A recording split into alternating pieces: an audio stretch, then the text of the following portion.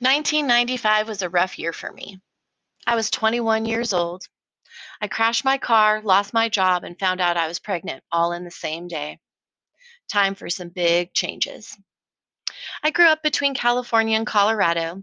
I was born in San Francisco and I lived in the Bay Area, mainly Vallejo, until I was 8 years old. After some serious physical abuse inflicted upon me by my stepfather, I was shipped off to live in Colorado Springs. I would live with my biological mother's mother. She was also abusive, and I would stop speaking to her at 18 years old.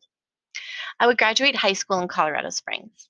I wanted to go to college far, far away, but couldn't afford to even go to the local community college. So, just like every other kid who doesn't continue their education, I got a job. Years of working led to years of yearning for something different, something bigger.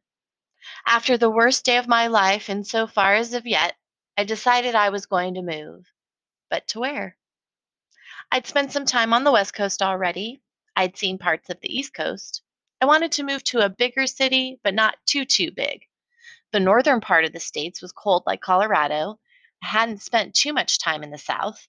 The idea of never having to scrape snow and ice off my car before heading out was awfully appealing. I busted out a map and said, eeny, meeny, miny, mo. How about I go to Austin, Texas? I've heard good things about it from a girl I know named Rebecca. To think that was enough information for me is semi frightening. You wouldn't catch me doing that now. I would need way more information. Austin was bigger than Colorado Springs, but not as big as Chicago. My Air Force boyfriend was from West Dundee, Illinois, so I've spent a lot of time in the Chicago area. Got my fake ID in Woodstock, Illinois, since they turned me down in Elgin. His sister was a nurse and lived downtown Chicago. She came home almost every weekend, though, to be with her family. She was lonely. I have a lot of gratitude towards my fellow humans for allowing me to get an education, to learn some life lessons by observing the details of their lives. Watching her feel her loneliness with her beloved family taught me that when you live in a big city, it's easy to get lost in the crowd. It showed me that just because you have a lot of money doesn't take away the fact that you could easily feel like just a number.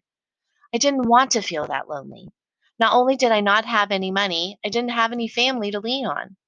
Seriously, if this pretty smart, successful girl was coming home on the weekends, what was in store for me?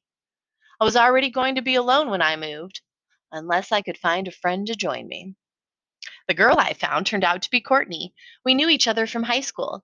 She was a fellow friend ready to have a bigger adventure and get out of the military town we grew up in. Colorado Springs is surrounded by Peterson Air Force Base, Fort Carson Army Base, and the Air Force Academy. Courtney and I soon spent our days making plans. We would need to rent a truck, map the route we would drive, and research which parts of the city were best to live in. It was all very exciting. 3 weeks before we were supposed to leave, Courtney found out she got into college. It's what she really wanted to do, therefore, she backed out of the move. I was committed, and I would go alone if I had to. Going with a friend sounded much better, though. I wasn't going to know anyone in a city or state I'd never been to, and it would make life much easier and nicer to have a pal to explore with. I decided to hit my friend T up. I've known her since 8th grade. I lived in her house during my senior year in high school. And when she graduated high school, she moved to Breckenridge to live with her boyfriend. I would move into a downtown apartment with my friend Amy. True independence at last. I would visit T in Summit County several times.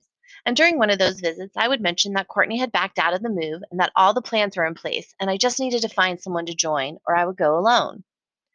T was born and raised Colorado. All of her family lived in Colorado. She's close with her family. She said she would join if I could help convince her parents to get on board. I agreed. I had the talk with her parents, and it worked. And suddenly I was back on track with a friend to move. I was going to drive a 15-foot truck with all of our belongings, and behind that truck I would tow my car that broke down the night before. It broke down in the Rocky Mountains on the way home from gambling in Cripple Creek. One last hoorah. There'd be no time to fix it before I moved. It took 2 days to make it from Colorado Springs to Austin, Texas. I had set up an appointment with an apartment realtor to show us around. I decided I wanted to live close to downtown, because downtown is where you go when you don't know where to go, and he showed us good options. We picked a 2 bedroom at Riverside Place Apartments and moved in later that day. I picked up the Sunday paper, Found an office manager position to apply for with Celis Brewery. And even though I don't like beer, I knew it would be a fun atmosphere. I was just 21 after all. So we arrived on a Friday night, found an apartment on Saturday, moved in, picked up the Sunday paper, and had interviews for jobs we would both get by Monday. This is how you know you are where you're supposed to be when life works out so effortlessly.